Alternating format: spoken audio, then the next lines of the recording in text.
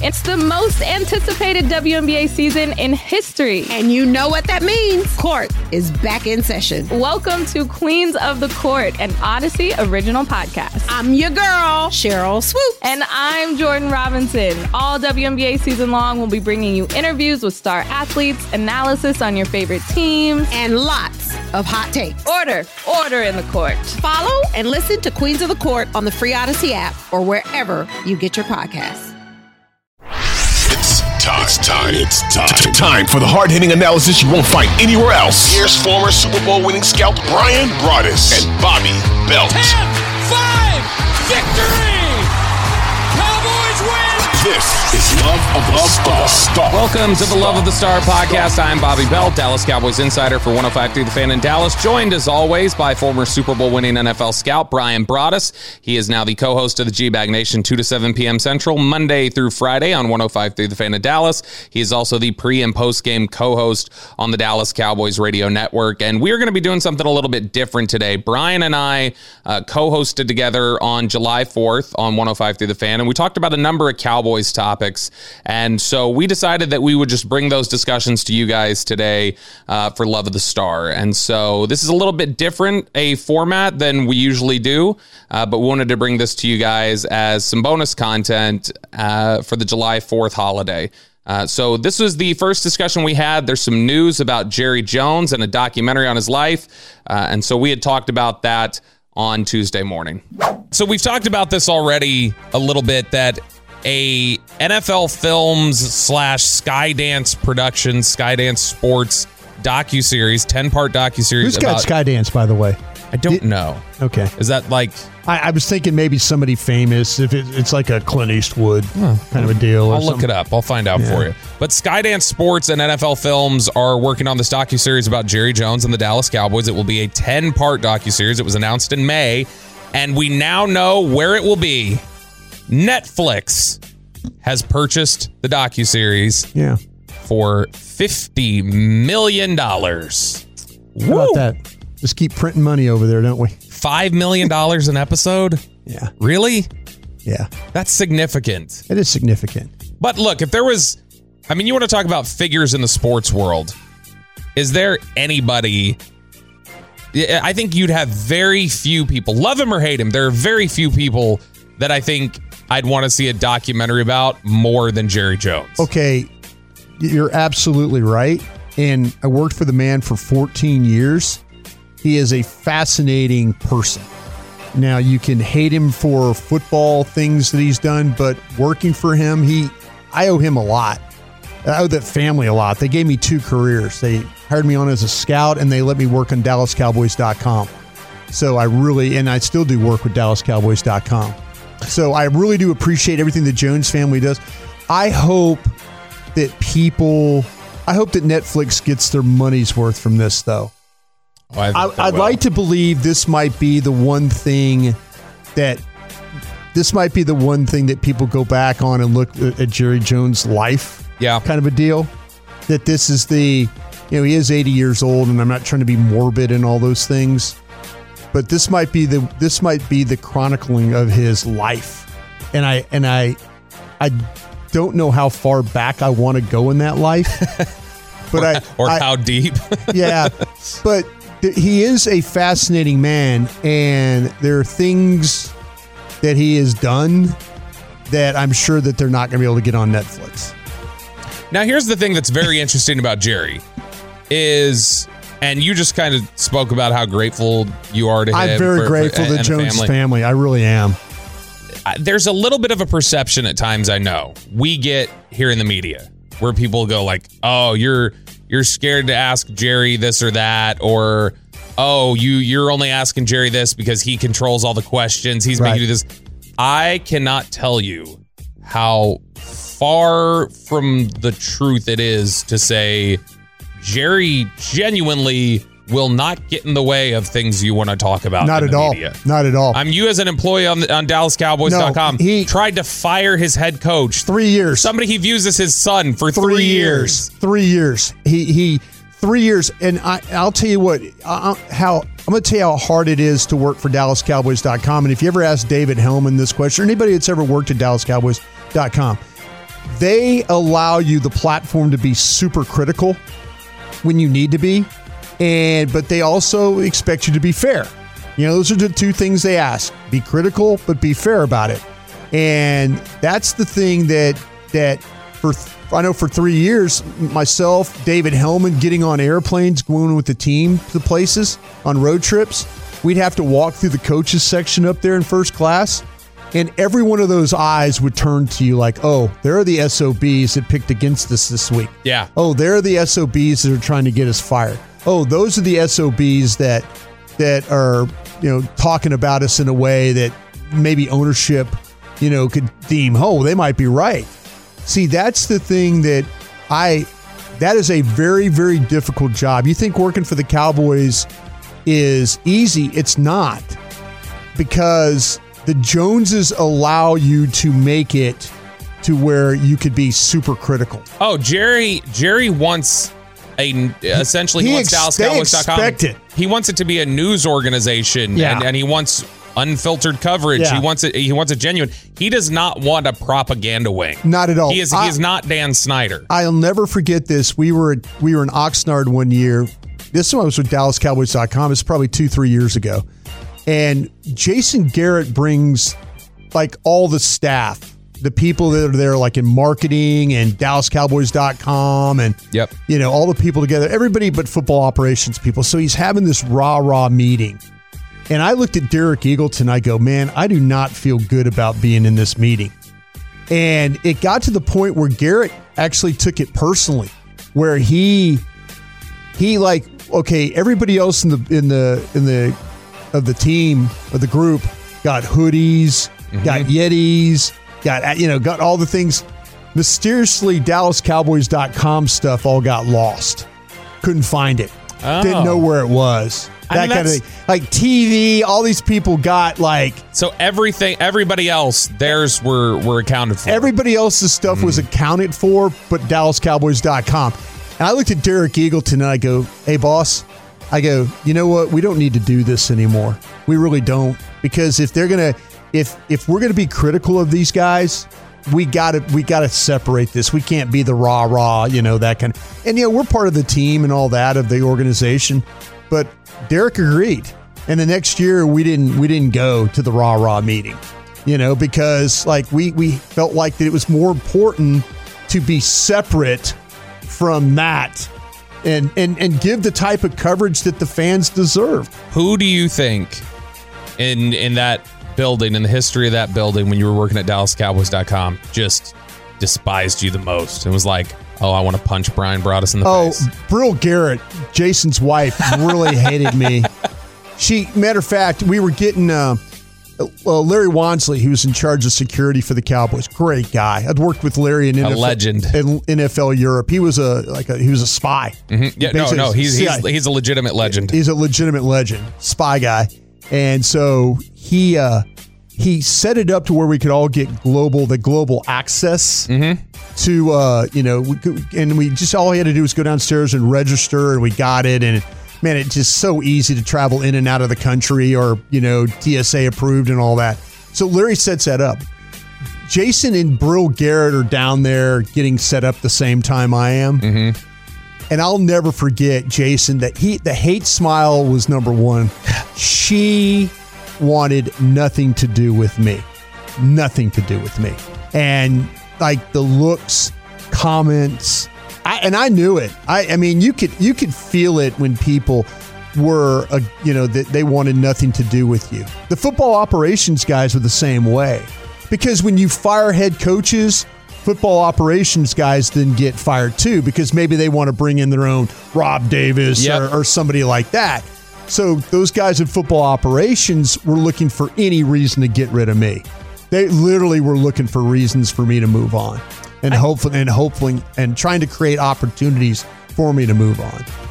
I sometimes wonder, just doing the beat, because this, we talk about them a certain way, and it's funny. Almost everybody on the beat has a story about somebody in the building, whether they're there now or not, just taking issue with something you wrote and just saying like, hey, come here for a sec. Yeah. And just saying like, I did not like that. That wasn't fair.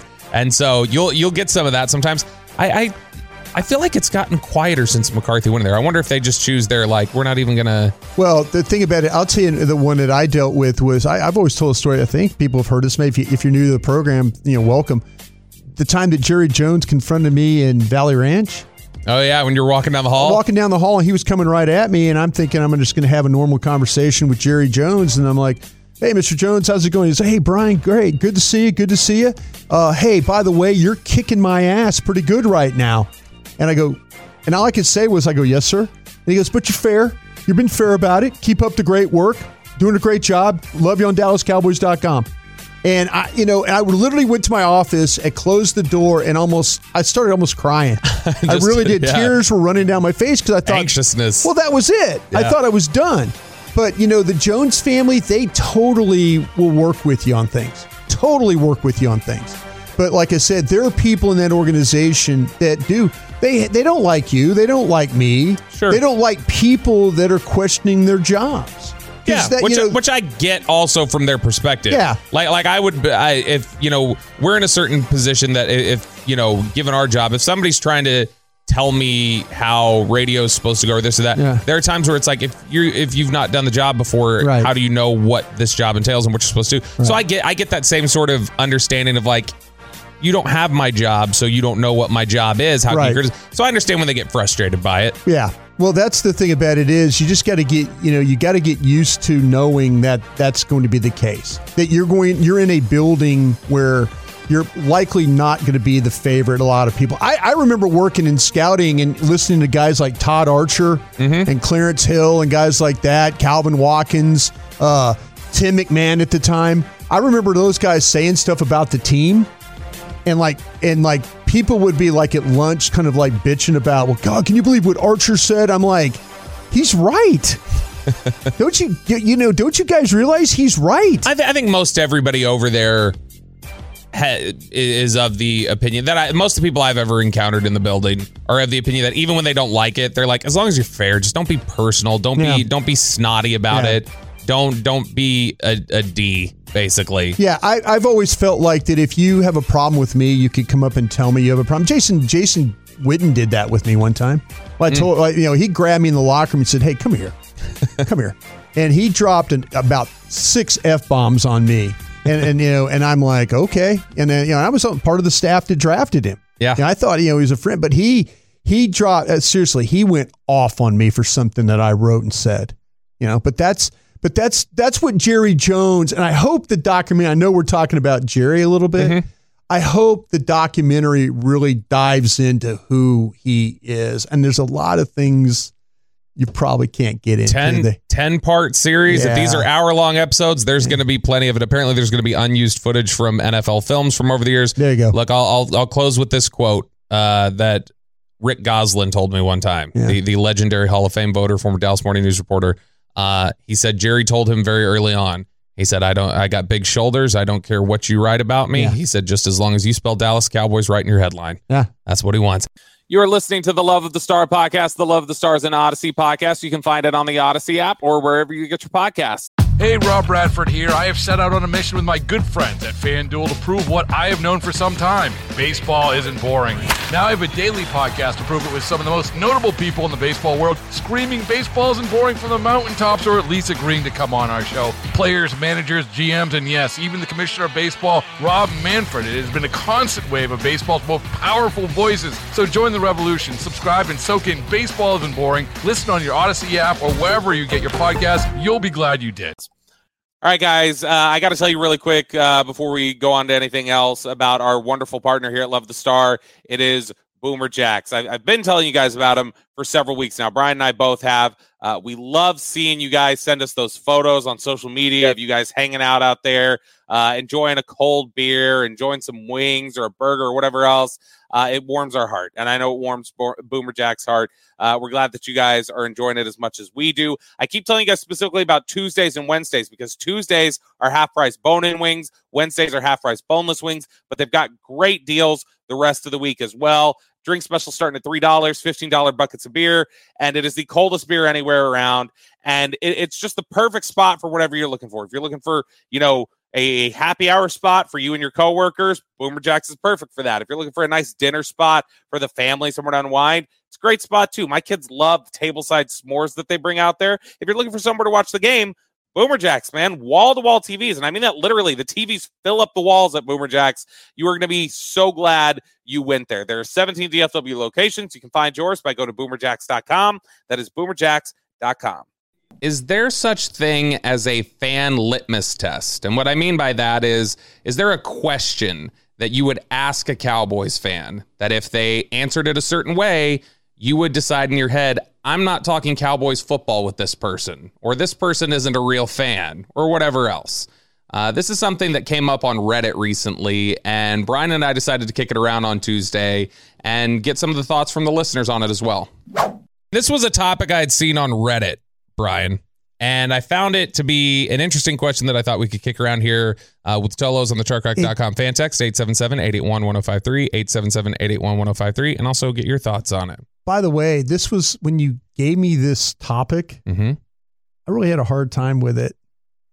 I'm interested to see how this is going to go. Do you have a hard time with it because you're concerned about the idea of being the arbiter of truth? Like being like, there's I didn't know how to really answer the question. Well, here is the question. The litmus test, right? Yeah, basically. And we'll let you guys weigh in on the fan text. Like I said, the question Maybe is, I'll figure it out as we go along. What is a single question that you could ask another Cowboys fan where the answer lets you know whether or not you'd even want to engage in football talk with them?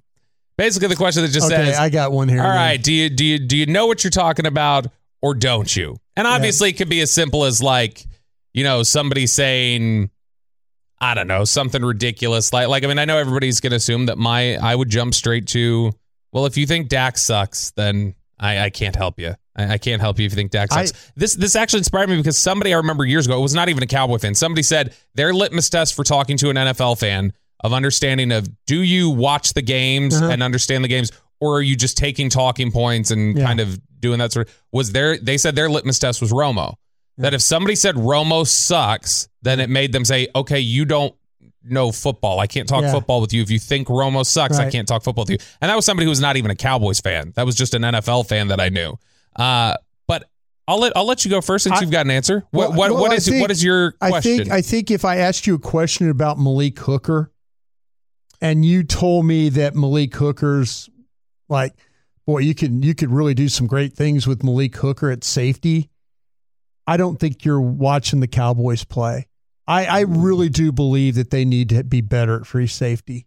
And if you're one of those guys or gals that are super positive about Malik Hooker, I don't know if you're really watching the defense play. I don't know that I'm super positive about Hooker. I feel like Hooker doesn't. Am I too critical of Malik Hooker? I mean, I do feel like he is one of those guys that needs to be replaced on the defense. I think you could get better there. I don't know that you're going to easily get better there for the dollar amount. It's weird. There's this weird. He's inconsistent. There are times where he's good, I think, and then there are other times where he's just, I have no idea what he's doing. I kind of feel like, man, this might be just a way out of, swinging out of the box kind of a thing. I kind of feel like I'd rather see like Jordan Lewis move to free safety.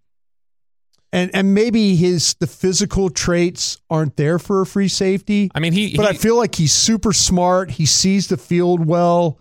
He tackles well enough. You can match him up. If you're going to use Wilson and Curse as their box guys, as those box guys, that maybe you could play Lewis deep. But if he's always kind of around the ball, that's what I really like about him. He's got good ball skills. He was I think he was all-state wide receiver when he played at Cass Tech in high school. So I mean, Jordan Lewis played receiver in high school. He's got ball skills. He is physical. He's smaller, but he has no fear. If you told me another one, if you told me Israel Mukuamu is not really a good player, is a bust, I don't think you're watching the game either. Now, I don't know how much you would have gotten a chance to have seen him, but when we see him, he looks good. Yeah, we have we're fortunate we get to watch him in practices and stuff like that, and you can kind of see him move around. You can see him play in the slot, and for a tall guy, he's got the range and the ability that you like.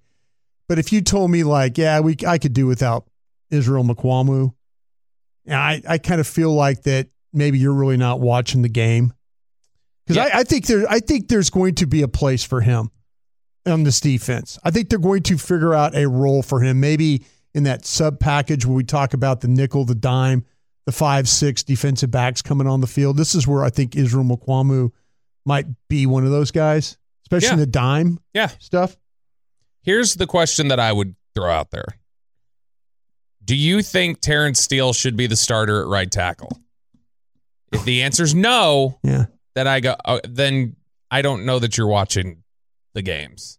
Like, I think you're living off of Tyron Smith's previous reputation and you're thinking he's still the same guy, or you're thinking, well, he was good at right tackle last year. He wasn't. He was not good at right tackle last year. He really wasn't. Now, that's why I say I narrow it down to Terrence Steele starting at right tackle, because I don't want to say, if you think Tyron should start at left tackle still and Tyler Smith should play at left guard for now, I disagree with that, but it doesn't mean I can't talk football with you. If you just flat out think the tackles should be Tyron at right and Tyler at left, it's like, I don't know what you watched last year.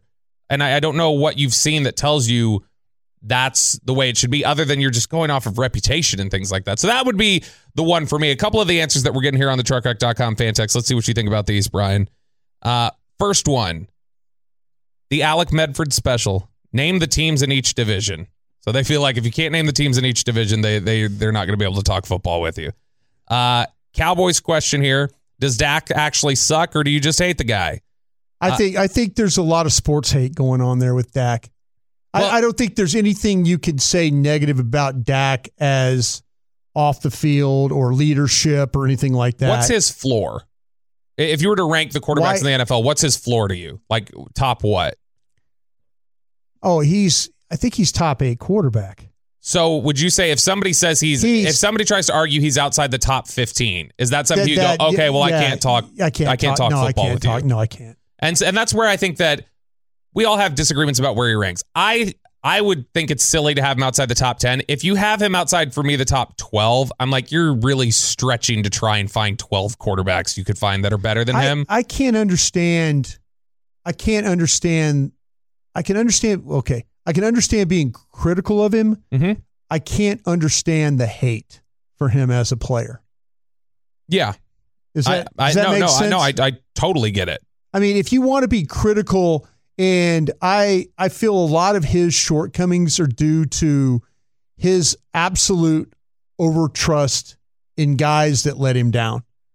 Like the Noah Browns, the Michael Gallups. Mm-hmm. There were several guys, and he just kept saying, you know what, I'm just going to keep throwing you the ball. I'm going to keep trusting that I'm throwing you the ball, that it's going to work out. With Gallup, do you think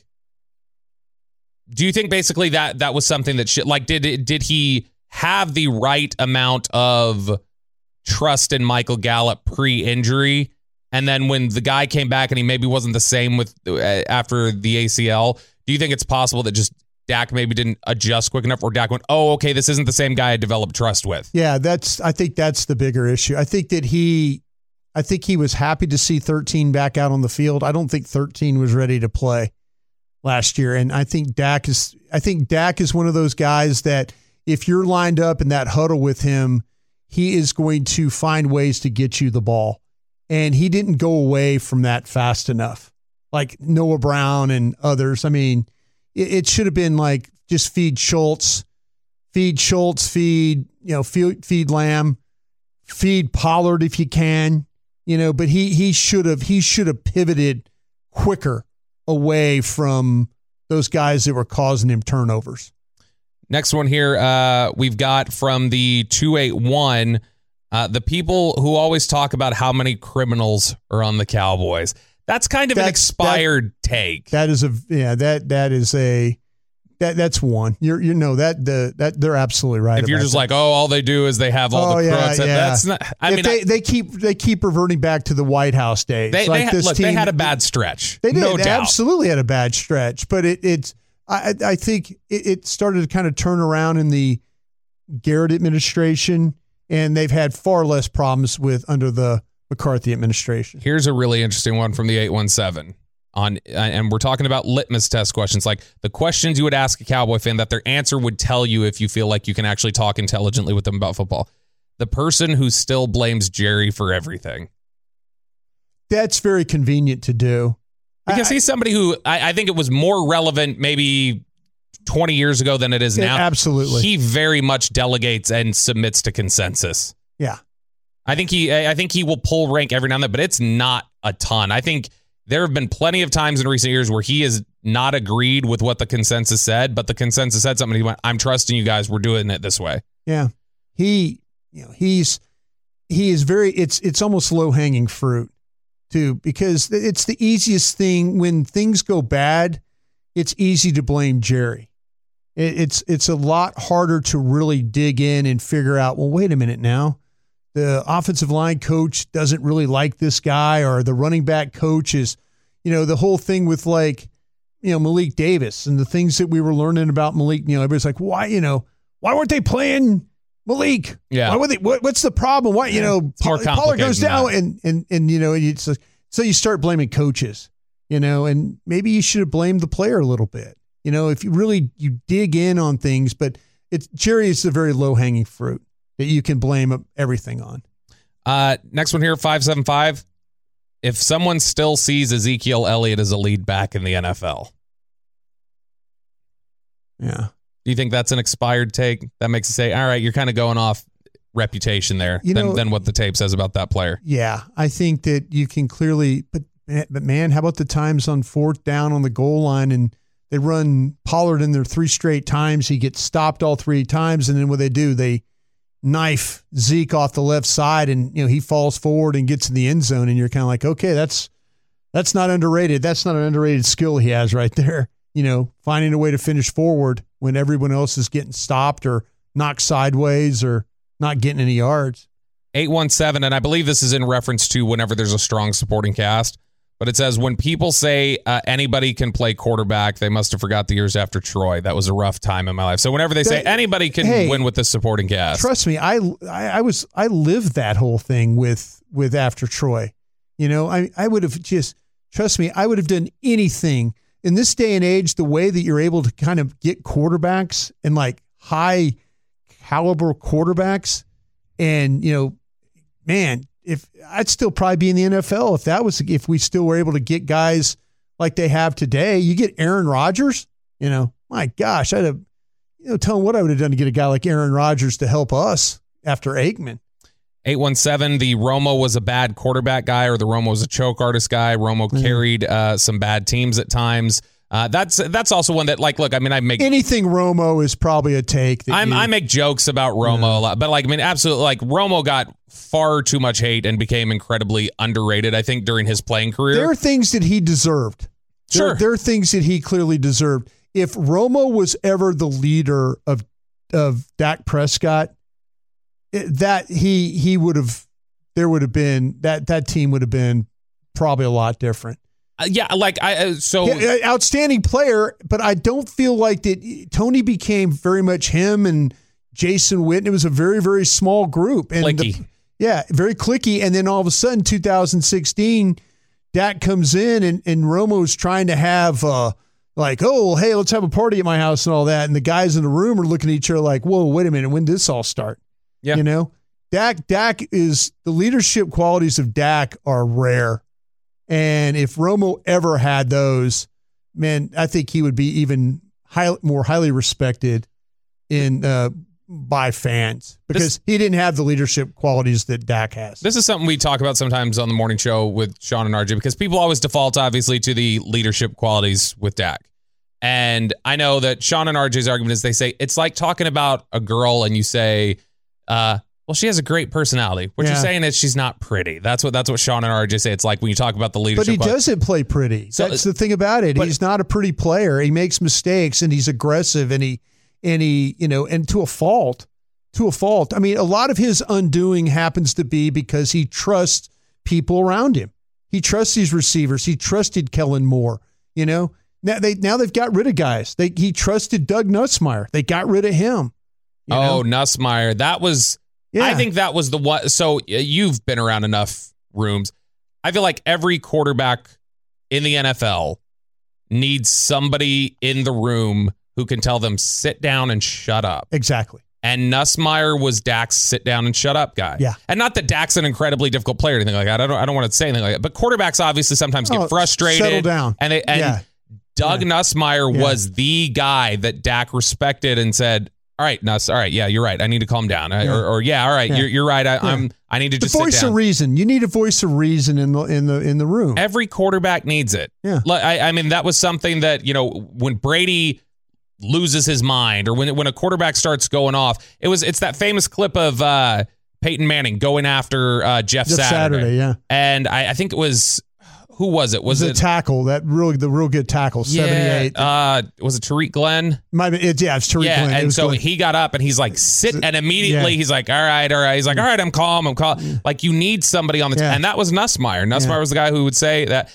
I think that was a bit of a mistake there, but bringing that all back, Romo, absolutely. I think was Romo a good player? Whenever anybody says he was a bad quarterback, it's like, okay, no, really you're following lazy narratives that don't add up to the reality at all. Good player and questionable leader, as far as his teammates believed. You're listening to the Love of the Star podcast, the Love of the Stars and Odyssey podcast. You can find it on the Odyssey app or wherever you get your podcasts. All right, guys, I got to tell you really quick before we go on to anything else about our wonderful partner here at Love the Star. It is Boomer Jacks. I've been telling you guys about them for several weeks now. Brian and I both have. We love seeing you guys send us those photos on social media of you guys hanging out there, enjoying a cold beer, enjoying some wings or a burger or whatever else. It warms our heart, and I know it warms Boomer Jack's heart. We're glad that you guys are enjoying it as much as we do. I keep telling you guys specifically about Tuesdays and Wednesdays because Tuesdays are half-price bone-in wings. Wednesdays are half-price boneless wings, but they've got great deals the rest of the week as well. Drink special starting at $3, $15 buckets of beer, and it is the coldest beer anywhere around, and it's just the perfect spot for whatever you're looking for. If you're looking for, a happy hour spot for you and your coworkers, Boomer Jacks is perfect for that. If you're looking for a nice dinner spot for the family, somewhere to unwind, it's a great spot too. My kids love tableside s'mores that they bring out there. If you're looking for somewhere to watch the game, Boomer Jacks, man, wall-to-wall TVs. And I mean that literally. The TVs fill up the walls at Boomer Jacks. You are going to be so glad you went there. There are 17 DFW locations. You can find yours by going to boomerjacks.com. That is boomerjacks.com. Okay, so since we were on the radio, we didn't get a chance to do a Dean Julia Love the Star mailbag, but we did something a little bit close to that. Brian Broaddus had a few Cowboys questions for me to answer, and we kicked around a couple topics facing the team, some either-or stuff, some fill-in-the-blank type stuff, and so we discussed the Dallas Cowboys and some of the pressing questions heading into the 2023 season. Krusty's Corner today, Robert. Got something for you. Kind of all Cowboy-related stuff. I think our fans will appreciate this. I'm ready. Krusty's Corner, question number 1 for Robert Belt. Why do we trust Dan Quinn and not Mike McCarthy? Because the last time we saw Mike McCarthy doing what he's going to be doing this year, it was a failure. And you had one of the most prominent players in the NFL, somebody who's considered a very high IQ player in Aaron Rodgers, who was very clearly openly critical about the things that he was doing. I think there was similar skepticism about Dan Quinn when he first got here because people thought of how things collapsed in Atlanta, not just in that Super Bowl. As you've said, you talked to somebody in Atlanta who said we were all 10 minutes away from us They were all 10 minutes away from all getting 5-year contract extensions. Yeah, from having streets named after them, probably. Yeah. And so I think that just the way it ended, the Cowboys helped in 2020, helped kind of put the nail in the coffin on Dan Quinn's career in Atlanta when the Falcons blew that lead in week 2 against the Cowboys. So I think there were similar questions about Dan Quinn. It's just this is 2 years now where he's shown what he can do and he's earned the trust. And so I think the difference is Dan Quinn has given you something tangible that you can look at and say, we need to trust this guy. And at times where there have been questions about what they were doing or what his approach was, we've come away from it and in the end said, no, he ended up being right. And so we've got to give him the benefit of the doubt. Yeah, I think you're completely on to that thing. I think there's just so much unknown right now with the offensive coaches. And I want to trust Mike McCarthy, and I want to believe that 70% of the offense stays and him and Brian Schottenheimer and the others have kind of figured out what the other 30% is going to be. Hopefully mix in a screen game. Yep. Some deceptives there. Hey, Jeff Blasco, the new running backs coach, I think that's definitely something he wants to have happen. I think we interviewed him, and he was like, it was a good interview. I said, I'll throw you a parade down Main Street over here if you just find a way to get a screen game going. Boy, he is a fiery guy. He is a really fiery guy. You can hear him on the practice field every time. I love it. Him and Robert Prince both. I hope at the end of it, though, we can trust Mike McCarthy. Absolutely. I think that's what's best for everybody. I hope we can trust Mike McCarthy. I want Mike McCarthy to be successful because it means the Cowboys were successful. All right. Bobby Belt, question 2. And you guys can weigh in on the truckrec.com. Yeah, feel free. Read those. 877-881-1053, 877-881-1053. And 940 says, I asked that question a lot. We trust Quinn after he literally drafted the Falcons into a bottom feeder. And so it's a fair question. All right, Bobby. What if Mozzie Smith is just okay? Oh, I'm going to ask you to expand a little. What if Mozzie Smith is just okay in 2023? Or what if Mozzie Smith for his career is just okay? At 2023. Do you expect him? Do you expect him to be better than okay? And I mean, when I say okay, it's maybe a terrible question. No. But what if he's just okay? He's just okay. Okay is better than what you were getting at a lot of times from your one techniques in the run game. Sure. And so is it a disappointment? It might be a little bit, but okay is still an improvement. And look, I think that it's funny. Mozzie Smith and Derek Lively have some interesting little parallels here. Derek Lively, the Mavs first round pick, in that for the questions about, well, how much can they develop into this? How much can they do? How much can Mozzie Smith do the pass rush part? How much can Derek Lively develop the offensive game? How much can they do the sexy stuff? And it's like, okay, but here's what you got to understand is that right now, today, the day you picked him, Mozzie Smith instantly became one of your best run defenders. Yeah. The day you picked Derek Lively instantly became your best interior defender. So those are the things where it's like, hey, look, at the very floor here says you've improved. And so take that improvement and bank on the upside. So if he's just okay, which is totally possible, he's still a raw player. I think that just okay is still a little bit better than what you were getting in terms of run stopping at the one technique, but it would be a bit of a disappointment. But it's probably going to take a little bit of time with Mozzie.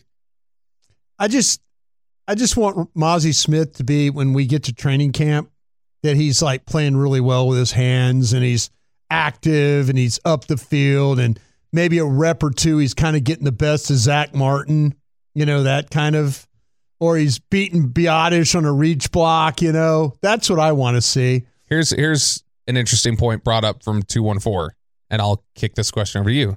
Is okay Mozzie better than Tristan Hill? Oh, yeah. No But question. didn't we also feel like Tristan Hill at the very least would be okay? Yeah.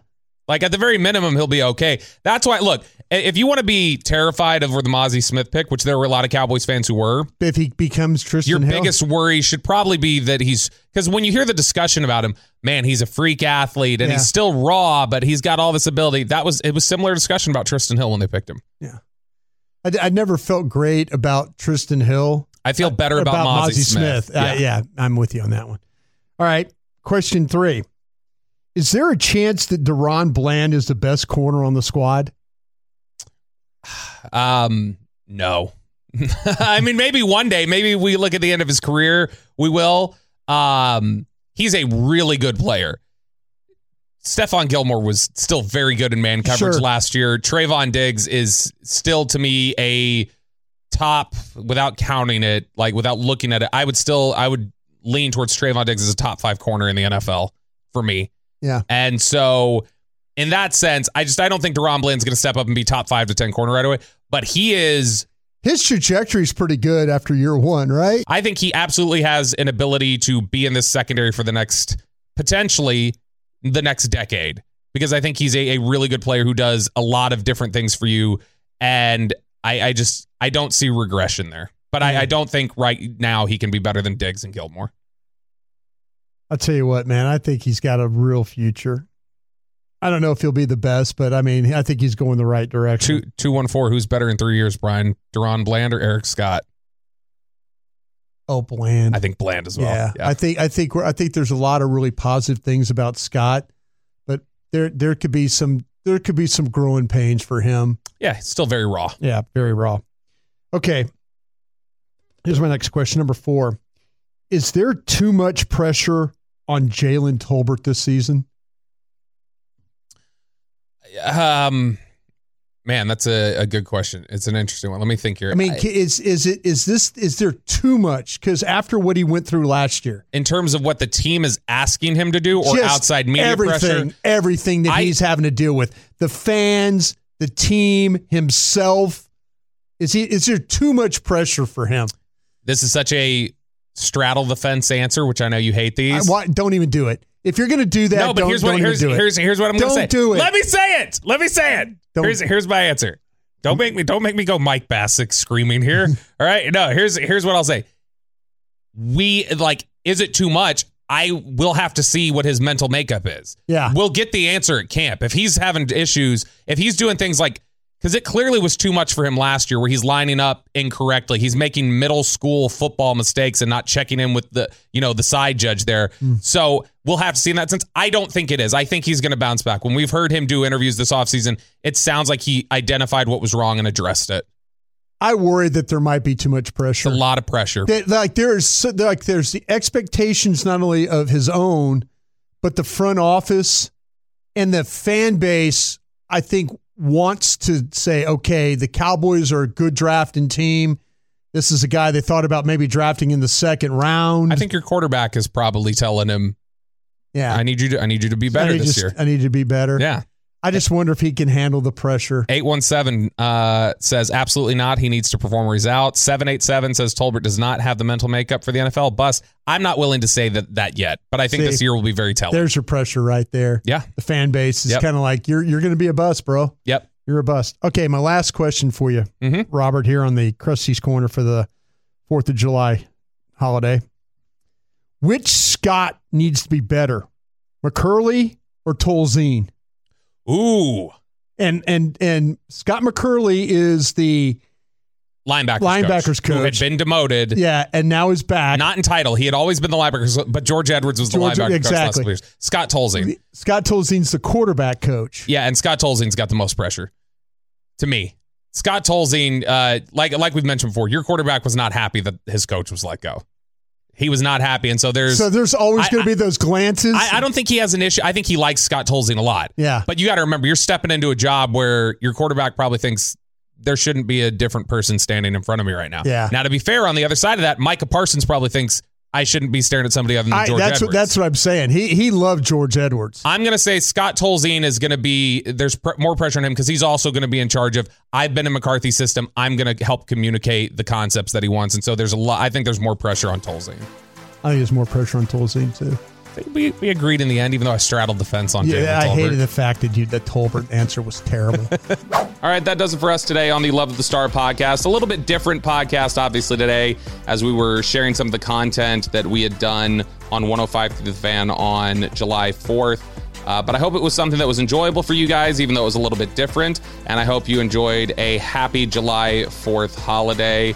Until next time, I'm Bobby Belt. He's Brian Broaddus. We will talk to you guys later.